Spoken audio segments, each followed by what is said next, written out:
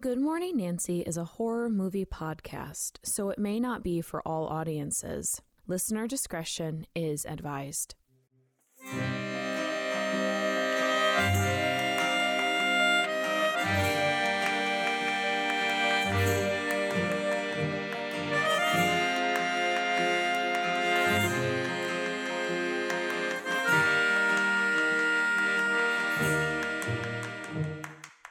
Good Morning Nancy, my name is Gracie. And I'm Abby.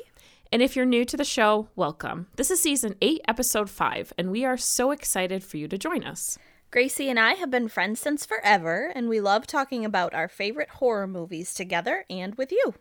All while drinking a nice cup of coffee. Today we'll be discussing the 2000 Canadian coming-of-age werewolf film, Ginger Snaps. It was directed by John Fawcett and written by Karen Walton. It stars Emily Perkins, Catherine Isabelle, Chris Lemche, and Mimi Rogers. We are not shy about spoilers, so if you haven't seen this film, we highly suggest that you pause this episode and watch it. Just a fair warning, we will be mentioning suicide in this episode. Resources are in the show notes for those who need them. Are you still here? Okay, then let's get this morning started. Abby, would you please read the plot summary? Yes, I will. Teenage sisters Ginger and Bridget, obsessed with death and dying, often fantasize what their deaths will look like, making them stand out from their family and classmates. Sick of all the quote-unquote normies, they decide to use the recent violent dog killings as an excuse to play a prank on a bully. That very same night, Ginger starts her first period and is attacked by a terrifying creature known as the Beast of Bailey Downs. Ginger survives, but she's changed. Not only more in tune with her sexuality, but she's also more violent, and classmates end up dead. Will Bridget be able to save their boring town from her sister Ginger? If so, will she then be able to save Ginger from herself? Tune in next week to find out. Drama, mystery, murder. All right, so let's get into the behind the scenes of this film. So Allison Pierce has an excellent book called Women Make Horror, and y'all should check it out. In one of the chapters entitled Gender, Genre, and Authorship in Ginger Snaps by Katarzyna Pazkiewicz, they talk about the origin stories surrounding the film, particularly screenwriter Karen Walton's involvement. Quote, in a number of interviews, Walton, for whom Ginger Snaps was her first feature-length screenplay, recalls that she was approached by director John Fawcett, who wanted to do a teen werewolf movie and asked her to write the script. Initially, Walton vigorously resisted the idea, as, unlike Fawcett, she did not consider herself a fan of horror films. She recalls, quote, I laughed and said no with a long tirade about women being horror's cliche victims, issues of depiction, etc. And then John said, that's exactly why you should write one, unquote. Pazkiewicz continues and writes, Fawcett convinced Walton this film would reinterpret the genre. As Matisse reports, even though she was reluctant to write the script for all the feminist reasons that the genre is formulaic and misogynist, in the end, she agreed under the condition that she be allowed to break all the rules. According to the Wikipedia page dedicated to the film, the two encountered trouble financing the film. They approached producer Steve Hoban, with whom they had worked with before, and he agreed to produce. Hoban employed Ken Chubb to edit and polish the story as well. Telefilm would eventually fund the rest, but production hit a snag. According to the Ginger Snaps press kit, casting the two leads met with substantial difficulty. While a casting director was easily found for Los Angeles, Canadian casting directors proved to be appalled by the horror, gore, and language. When one finally agreed to pick up the film, the Columbine shooting and another school shooting in Alberta suddenly thrust the public spotlight on violent teens. The Toronto Star's announcement that Telefilm was funding a teen slasher movie met with a flurry of debate and outrage in the media, which generated a significant amount of adverse publicity in proportion to the size of the project. Pazkiewicz writes, quote, "When it was announced that Telefilm, one of the Canadian government's principal instruments for supporting the national audio-visual industry was funding a horror movie involving 2 adolescent girls, 6 prominent Toronto casting directors who preferred to remain anonymous announced that they were going to boycott Ginger Snaps for its violent subject matter and horror gore, along with its particularly vivid language. They decided that, quote, it was not Canadian for ladies to say fuck and talk about their periods, unquote. Oh, wow. It's not Canadian. And they thought that the telefilm money should be taken back, unquote. Paskevich also writes, the hostile responses to Ginger Snaps were acutely gendered in nature. During the media outcry over the film, it was Walton, not Fawcett or any of his male colleagues, who was criticized for contributing to a culture of teenage violence, unquote. Oh, please. Listen, this joke would have been really funny if I was still Canadian. But according to Ancestry.com, some people had sex with other people in my ancestry. So we are not, we found out my family is not Canadian. We're actually Irish. Your whole life is a lie. Basically, yeah. Because I think in our Valentine's, our My Bloody Valentine episode, I talk about being Canadian, but I'm not. I'm not Canadian. I'm Irish. No. But I was gonna say, like, okay, it's not Canadian to say fuck and talk about my period. Well, okay, I'm not Canadian now, so fuck, and I got my period today. Oh. So there. Oh, the irony. According to the Ginger Snaps press kit, principal photography took place between October 25th and December 6, 1999, so it lasted a little over 6 weeks. 3 of Toronto's suburbs, Etobicoke, Brampton, and Scarborough, served as a suburb of Bailey Downs. According to Ernest Matisse, Ginger Snaps premiered at the Munich Fantasy Film Festival in August 2000. The next month, it played at the 2000 Toronto International Film Festival, where it briefly received media attention following the positive word of mouth that had built up from Munich. Although called one of the standouts at the Toronto Festival, attention died off and the film followed an unfocused release strategy, playing at various film festivals and building up more word of mouth. Ginger Snaps would reach Canadian cinemas in May 2001, where it was the 5th highest grossing Canadian-made film. Unfortunately, it did not do well in the United States, where it was underpromoted, making it a box office failure overall. However, once it went to home video, the film gained new life under a cult following. The increase in DVD and video sales are stated as the reason it received a sequel and a prequel film. So according to Jack Wilhelmi for morbidlybeautiful.com, quote, Ginger Snaps challenged audiences to see women as the hero and the villain all at once. However, it could be argued that Ginger isn't a villain so much as she is a person completely in touch with her own power, comfortable in her own skin and unabashed in her bodily desires. In fact, that notion is what makes the film truly terrifying to those who innately fear what could happen if women embraced their bodies and themselves in a way that didn't rely on a man to save them, unquote. And according to Michaela Elizabeth Canales, Ginger Snaps is the closest my hypercritical self has ever come to finding a feminist horror perfection. Let's get into the Bechdel test. Yes, it passes a lot, especially between the 2 sisters. Nice. And it even passes a few times with the mother as well, which is nice. Oh, yeah. Nice. Okay, cool. Let's talk about Nancy's Dream Team test. Was the supporting cast at least 50% women? No. Even though the movie centers primarily around women, there are more supporting characters who are men in this film. Huh. Did a woman write, direct, produce, or edit the film? It was written by Karen Walton, and it was produced by Karen Lee Hall.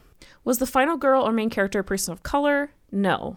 Were there any openly LGBT plus characters in the film? No, but we are going to talk about the queer coding that is in Ginger Snaps. Mm-hmm. Okay, so let's start off with the moon cycle, body horror, and lycanthropy. Yes. Nat Bremer writes for Wicked Horror, quote, the first clear thing that Ginger Snaps uses to relate lycanthropy to puberty is the physical transformation itself. Throughout the movie, the connection is made between the changes of puberty and the admittedly more extreme changes that Ginger prepares to go through after her werewolf bite. The most overt might be Ginger's mother asking if she's started growing hair in funny places. It's not subtle, but it doesn't need to be in order to work and actually winds up working really well. Yeah, I was reading an interview that Karen Walton did for Rue Morgue magazine, and apparently she did not intend for there to be such a close relation between Ginger getting her period and also becoming a werewolf.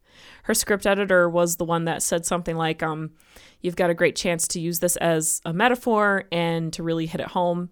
And she was like, cool. And so she did. Oh my gosh, that's actually kind of wild. Yeah. Because they are so, like, closely linked, I feel like. This film was, like, it's so perfect. Absolutely. Well, and I think she made it more, she made it more closely linked after that. I think after they were editing the script and they were like, I think we should add more about this in here.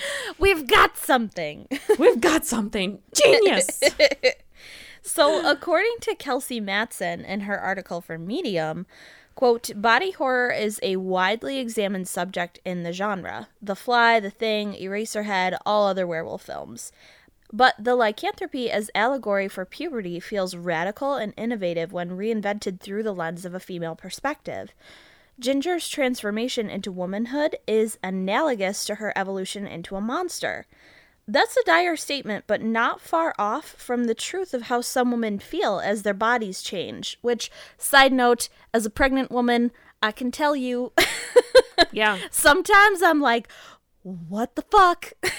Yeah, when after puberty, you think you're done, and if you decide to have children, or just aging, even women aging, your body is just never done changing. Yeah, tell me about it. Oh man, so to continue with the quote, adolescent hormones are terrifying, confusing, and unexpected, specific to the individual. And this story is told with studious, subversive, satirical awareness that avoids devolving into the quote-unquote monstrous woman trope. Yeah, and I actually really love how this is one of the very few female werewolf movies. I know we've said this before in other episodes, but it makes way more sense for a woman, for women to be werewolves. Yes. And not just women, but those who identify as queer. And I'll touch on that in a minute. But according to Joanna Isaacson, Ginger Snaps rights a long-standing wrong in the history of horror film. The werewolf, a deeply embodied beast that waxes and wanes with the cycles of the moon and therefore should be logically associated with female menstrual cycles, has nevertheless been generally depicted as male. In Ginger Snaps, the werewolf is violent, gloriously female, and yet the film does not fully reject the traditions and tropes that the werewolf film has left in its wake. Rather, it gleefully mutilates them to fit the needs of its own era of sexist double standards, unquote. And Aaron M. Flattery says of the male werewolf, quote, the male lycanthrope is doomed to endure a monthly transformation into a monstrous, murderous beast, the other that challenges normality through its very existence.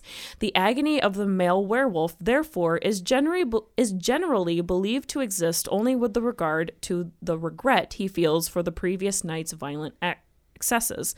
However, it is actually the male lycanthrope's bodily alignment with the female other that causes his distress.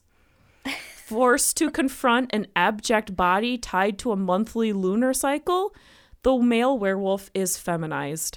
Not only does the sufferer's body not respect the boundary between human and animal, but the tentative boundary between male and female is also violated, and it is this transgression that accounts for the true agony of the classic male werewolf, unquote. It's excellent. Yes. And there is some definite body horror in menstruating. Oh, just God. Yeah. Already. Yeah. Although it is completely normal, it is weirdly still a horror show. Yes. According to Bianca Nelson, the nurse's diction also re-articulates the scientific discourses of medicine. Emily Martin explains that medical language describes the process of menstruation as a mechanism expelling a waste product. Medical textbooks describe menstrual blood as the debris of the uterine lining, which is the result of necrosis or death tissue. Jesus Christ. Martin suggests that our scientific explanations for menstruation carry the idea of production gone awry, or the expulsion of products of no use. Medical texts and illustrations show menstruation as a chaotic disintegration of the form, which describes it as ceasing, dying, losing, and expelling. Wow. Martin proposes that these are not neutral terms, but ones that convey failure and dissolution. Oh my God. I'm angry. Yeah, where the school nurse in Ginger Snaps refers to a discharge, which is squeezed out like a pump, she likens the blood to a kind of garbage. She further accentuates this by calling the discharge a brownish, blackish sludge. Gross.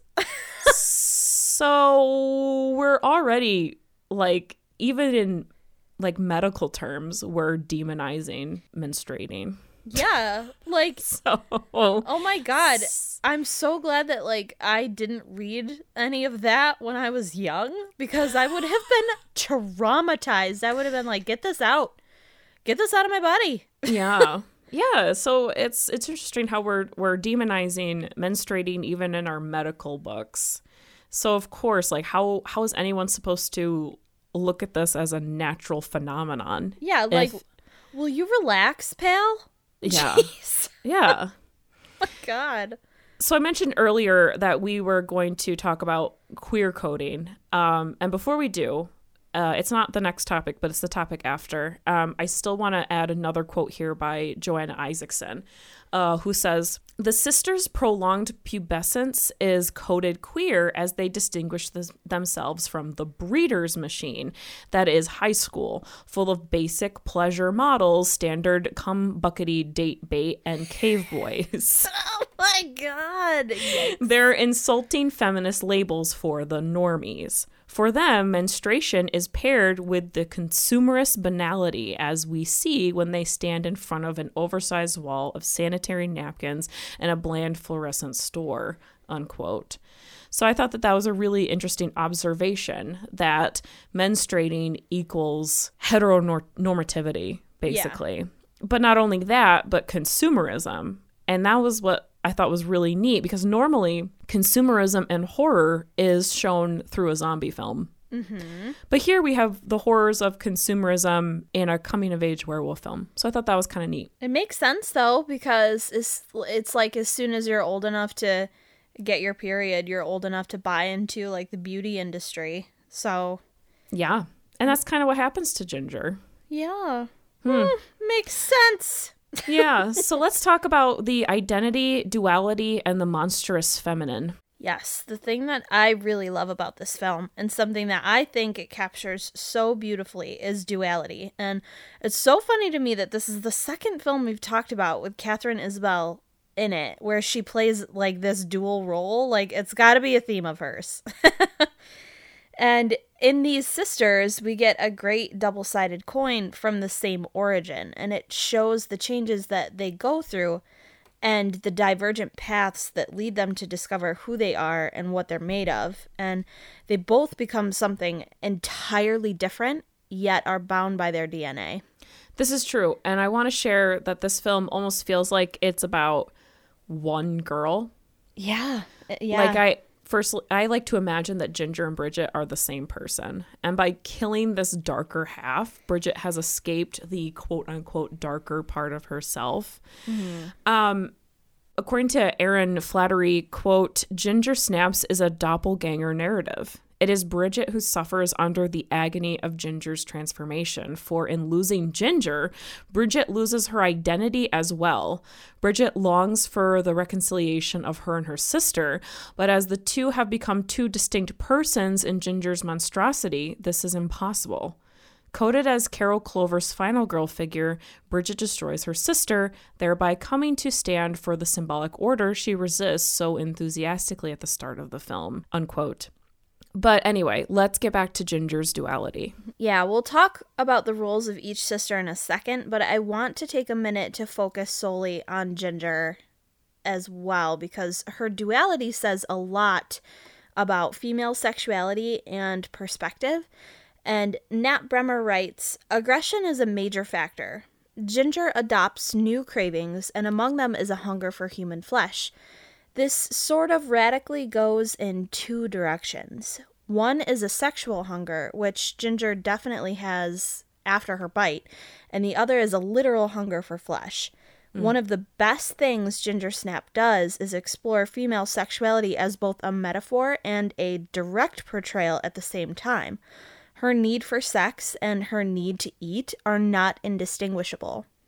Ginger Snaps takes all of these ideas and turns them into a form of empowerment. Once Ginger realizes the changes her body is going through and accepts them, she begins to own herself and her sexuality. Her confidence skyrockets. Kelsey Matson also writes, Ginger effectively becomes the monstrous feminine, sexualized but frightening, beyond man's control and therefore deadly to them. Which, I love that.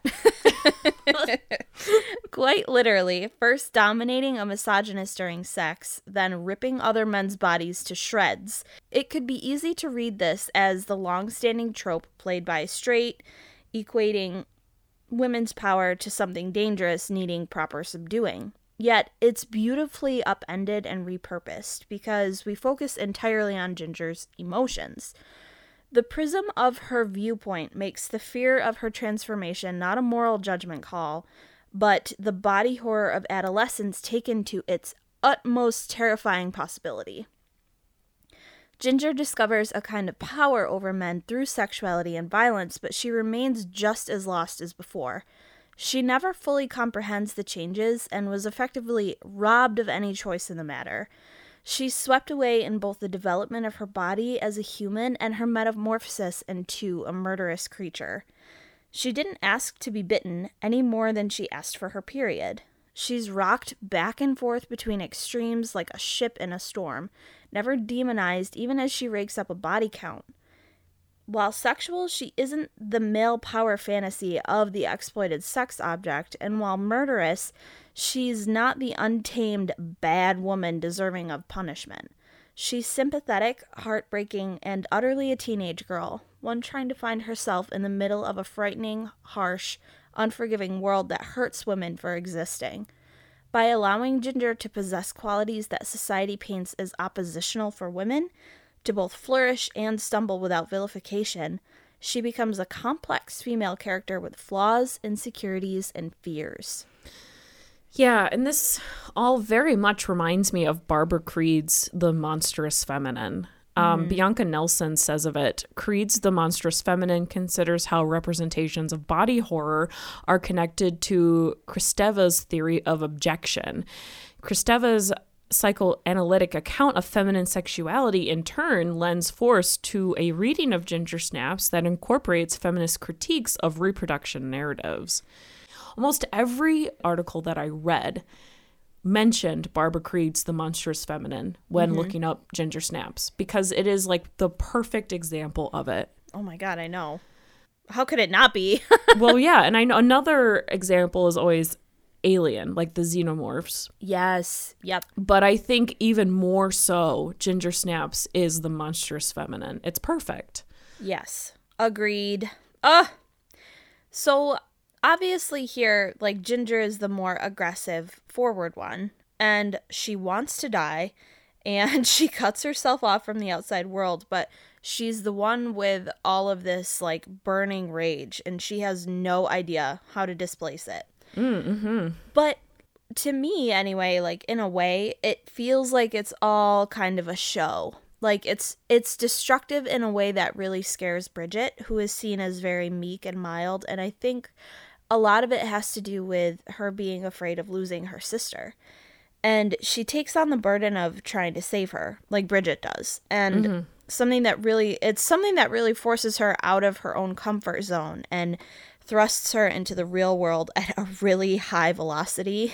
And seeing her sister spiral in that way kind of brings her back into her own sense of reality. So, do you think that they're packed to commit suicide together? Do you think that comes from them being bored? It could. And there's no excitement, and when they finally get some excitement, Bridget is like, no. Yeah, I mean, yeah. And I think that, not to say that they are like unwise or anything like that, but they are so young, they haven't really experienced a whole lot. So No, like their they life haven't. is just starting. Right. And Right. they don't really have like any idea of what is possible or what is out there, because all they've ever known is like their little hometown and like their shitty high school and stuff like that. So I definitely think that boredom is a huge factor in that. Yeah.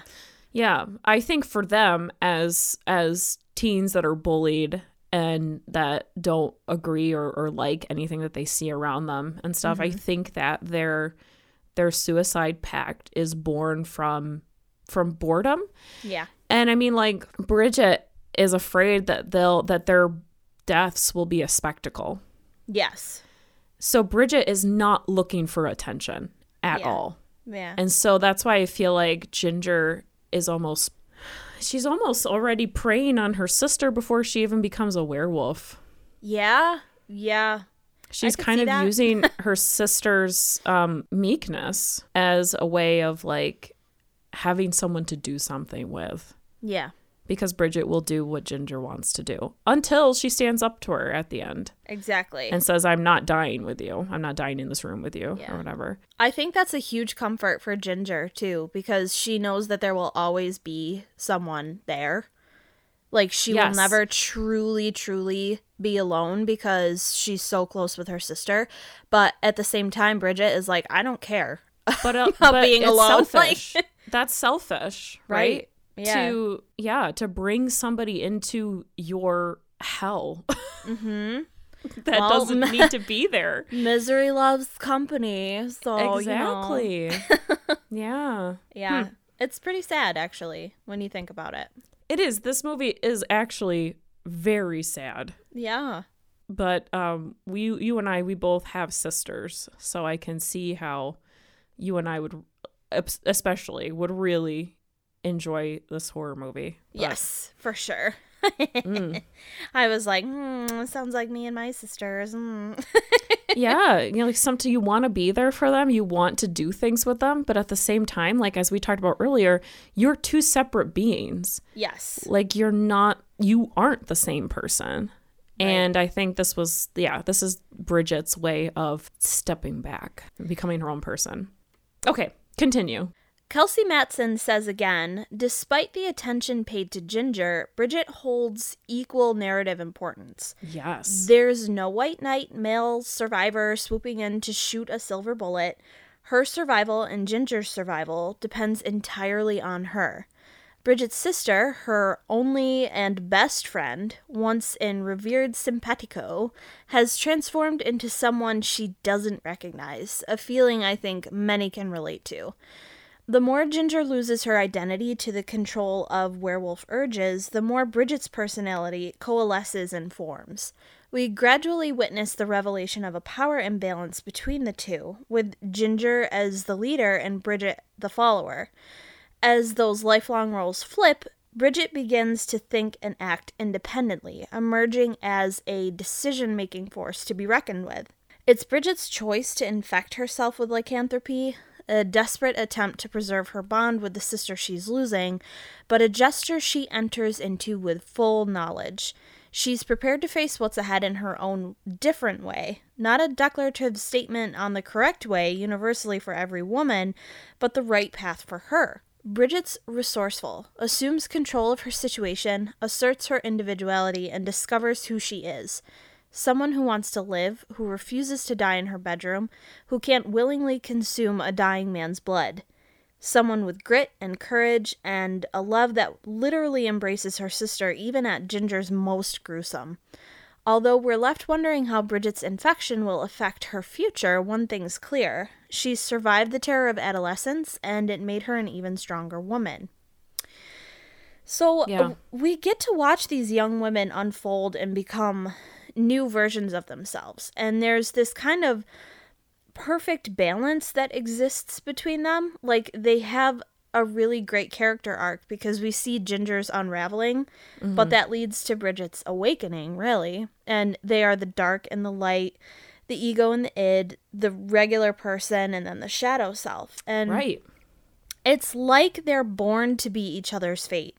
And it's such a unique look because I feel like there aren't too many horror movies that take a look at sibling love in this way, or there's like some kind of romantic love involved. Interesting that you mentioned romantic love. I want to talk more about the sisters and their relationship in our final thought, which is sisterhood, sacred secrecy, and queering ginger snaps. In an article for morbidlybeautiful.com, guest author Mr. Bones writes, "The bonds of sisterhood are commonly portrayed in horror. Sisters are seen as a force to be reckoned with. They are stronger together than apart, standing by each other's side no matter what. This certainly is the case in Ginger Snaps. Ginger and Bridget share secrets, they're fiercely protective of each other, and together they are resilient. They even have an oath to kill themselves together. Throughout the film, you can see the bond they share, especially how protective these sisters are of one another. When Bridget is antagonized in gym class, Ginger is by her side and stands up to her bully. Later, Bridget tries to rescue Ginger when she is attacked by the creature, and then she seeks out help from someone claiming to have knowledge of lycanthropes in hopes of stopping her sister's transformation. The bonds shared by these sisters empower them in their own ways. When Bridget tries to find her sister help, she breaks out of her shell and begins defying her sister for the first time. Prior to Ginger's transformation, they had a typical sister relationship with Bridget as the younger sister who wanted to be just like her big sister. When Bridget sees how much Ginger has changed, and not just physically, she becomes frightened and determined to save her sister from fully transforming into a werewolf. So, okay. Yes, these sisters do have an extremely close bond. And it could also be seen as really different. Okay, but like that was my first thought. The very first time I watched this movie, I was like, they're very, very close to each other. Yes. According to Joanna Isaacson, the sisters' relationship also ventures beyond the pale of accepted feminism by threatening to break the ultimate taboo, incest. A scene where Bridget pierces Ginger's belly button is staged as a kind of sex scene. And I think that was the moment for me when I saw this film. I was like, oh, okay, this is getting to a really interesting place. I for real thought there was going to be a plot twist and like one of them was going to be adopted. So it was like, okay. But then there was no plot twist. I was like, They are related. Yes. So, okay, to continue with Isaacson's quote, a scene where Bridget pierces Ginger's belly button is staged as a kind of sex scene, and another moment has Bridget peeking under the sleeping Ginger's blanket and intensely observing her sister's phallic tail, suggesting potential queer, intersex, and trans narratives. This phallic growth underscores the sisters' rejection of the definition of woman linked to the biological reproduction of breeders. While this nonconformity is liberating, it inevitably leads to Ginger's demise. As Jules Joanne Gleason argues, the measures taken against gender deviance is regulatory violence that stands as a warning to all women. In the end, Bridget will take on this regulatory role herself, breaking from Ginger's transgressive lure and ultimately killing her, unquote. And there's even a scene where Ginger tells Bridget that my DNA has changed so much that we're barely sisters anymore. Oh. Yeah. Which I think was the other clue for me where I was like, where is this going to go? So. Yeah. If you take out the fact that they are sisters, this movie is queer as fuck. Yes. It really is. And according to Tanya McDonald, quote, out by 16 could mean the many ways that they can defy containment. Out of school, out of their parents' home, out of the suburbs, out of restrictive ideas of socially constructed femininity. The fear of being out of time by the age of 16 emphasizes the oath's potential as a suicide pact and reinforces the seriousness of the together forever oath.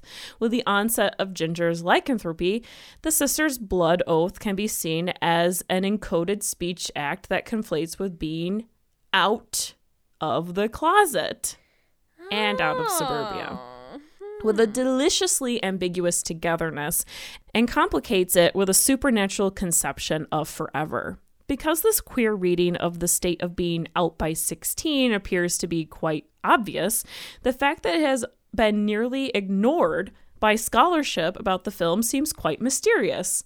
Only April Miller has suggested that the sisters' uncommonly strong bond may be homoerotic, and she acknowledges a single such moment, the navel piercing scene, when in fact encodings of erotic partnership between Ginger and Bridget appear frequently throughout the film.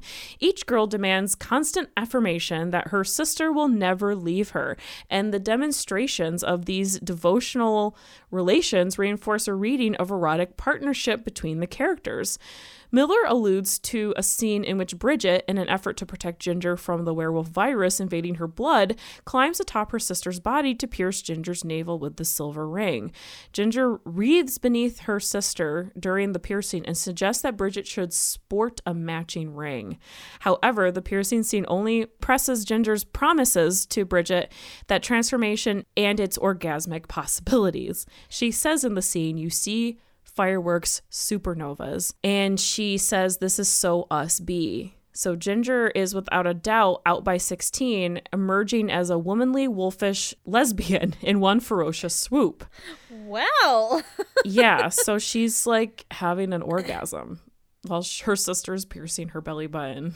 I mean, we're not here to kink shame. It's a wild ride. But it is a wild ride. It's a wild ride of emotions. Yes. So MacDonald also says that by only looking at Ginger Snaps as a cisgendered woman's coming-of-age story and completely ignoring the main character's fears of suburban heteronormativity, we're missing a huge chunk of the horror story. MacDonald says Ginger suggests feminist frustration with the code of compulsive heterosexuality when she clarifies that her supernatural hunger is not exclusively sexual. "I get this ache," she says. "It's not for sex, it's to tear things to pieces." What Ginger tears to pieces in this film are the heteronormative expectations of female adolescent sexuality, destabilizing gender through the excesses of representation and desire to destroy the fantasy of a stable sexual identity. In Linda Hart's terms, feeling repugnance for a suburban heteronormativity should not necessarily be equated with feeling repugnance for heterosexuality, but by offering a glimpse of supernatural lesbian lust, the film earns its portrayal of a heroine who resists sexual advances from both men and women to queer herself as the final girl who loves the female monster. Reading Ginger's transformation into a werewolf as a potential coming out narrative suggests that Ginger Snaps is only partly a film about the horrors of becoming a woman.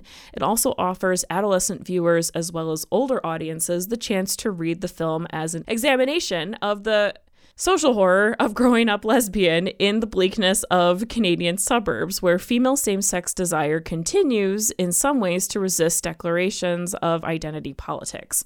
Part of the subversive power of Ginger Snaps is the film's investment in the beauty of transgression as it exists in the twists and turns of sexual identification. Unquote. Wowee. So accepting this film as a queer feminist film becomes even easier when we see how the heteronormative mother reacts to finding out what her daughters have been up to. Noah Berlatsky says, "There's a moment when the movie seems to foresee a plausible happy ending for that love whose name it never speaks. The sister's mom, Pam, discovers that Ginger is killing her way through her classmates. She's understandably upset, but she doesn't turn them in. Instead, she reacts the way you'd hope a small-town mom would by learning that her kid is queer. She offers to burn down her house and chuck her mediocre husband to support her child." I love it. The mom is one of my favorite characters in Oh my this. God, she's amazing. Yes, she's a little intrusive, But I think that whole scene is so great. It makes up for everything. Yes, it's true. Because she's like, fuck this. We're going to get out of here. Yes. It's grand. It is grand. Oh, what a great mom. Yeah. So that's it for this week's episode of Good Morning Nancy. Let's talk about some good things that have happened lately. Let's put some sugar cubes in our coffee. Oh. Yeah. I feel like it gets increasingly more difficult to do this with every episode. So I'm actually kind of glad that we are doing it because I think we need to look for the good things. Yeah. When I came up with this concept, I was like, this is going to be so great. And now I'm like, what the fuck even am I going to talk about this week? I mean, listen, like, I won't say who, but somebody in my family passed away a few days ago, and it's been really difficult for everyone. So I guess for me, it was like after this had happened, I was really upset. I was depressed, and that the next day, like this person had died the night before. The next day, my husband had to go to work, and so it was just me and my son alone, and he was the perfect angel that entire day. And it was like he knew that I just needed to chill out that day. Mm-hmm. And it was like the best. Not that he's like bad ever, really. Yeah. But like he was like not fussy at all because he's like teething right now too. He wasn't fussy. He slept great for both of his naps. He just wanted to play and read books. Like he wasn't getting into trouble. Like he wasn't trying to climb anything like he normally does. So I was just like, wow, this is like a really good day. Like he's like really chill. And so it was almost like he knew that I just needed a chill day. So that was sweet. Yeah, it was a hard day, but it was made easier because my son was very intuitive to my feelings. It was really interesting. Yes. I mean, sometimes babies just know, you know? Yeah, sometimes they're like puppies and they just know. I just said this recently to a friend who listens to the show. Hi, Amber. But I was telling them that, so, you know, children and dogs are similar. There's really hardly... they really are. There are very few differences between them. It's true. Oh, let's see. Good stuff that happened to me this week. Well, I've been having a really difficult time with this pregnancy. It's not been, well, let's just say when people say that, like, you glow all the time, they're liars. So I've been feeling, like, pretty crappy about that. So my husband has, like, really taken notice and has been helping me a lot. And he got me, like, a bunch of stuff from Lush and got me this pair of overalls that I really, really wanted because I'm pregnant and I just want to be, like, comfortable. So he ordered me these frickin' lame overalls from... Oh, I shouldn't say that. He ordered me these ridiculous overalls from Aerie, and they're the most comfortable things, and I just am so grateful for him, and he's been a huge help throughout. Aw, that's great. All this ridiculous hard stuff. So that was my highlight of the week. That's good. That's nice. I would actually love to get some overalls. I haven't had overalls since I was a kid. They are the best. I feel like the farmer that I was meant to be when I wear them. Aww, it's pretty that's great. So cute. Yep, and my big baby bump is like, hello, I'm here when I wear them. So yeah, that's so cute. Oh my Yeah. gosh, that's so nice. Yes. Well, everyone, thank you all so much for listening to this week's episode. Please don't forget to send us some happy things that have happened to you, and we'll read them on the show. I really think that nobody has anything to say. I do too. I truly think nobody has anything to say. And they're you know like, what? That's wow, okay too. You're having good times? Oh, okay. I mean, we're struggling to say good things too, so Oh my God, yeah. please, it's all right. Yeah. But if you like what we do, please consider becoming a patron. Abby and I work really hard on this show without any help from researchers or editors, so let us know how much you appreciate our work and head on over to patreon.com/goodmorningnancy. If Patreon isn't your deal, you can also show us your financial support by checking out our merch shop. We've got coffee mugs, sweatshirts, t-shirts, and more. Head on over to goodmorningnancy.com/merch and click the shirt icon to be taken to our shop. Yeah, and we know that times are tough, so a free way to help the show is by following us on social media. Facebook at Good Morning Nancy, Twitter at Good Morning Nan, and Instagram at Good Morning Nancy Podcast. Don't forget to also tell a friend and spread the word about our show. Yes, and don't forget Black Lives Matter and Trans Lives Matter still. So check out our show notes on how you can help out. We love you all to death. Have a good morning.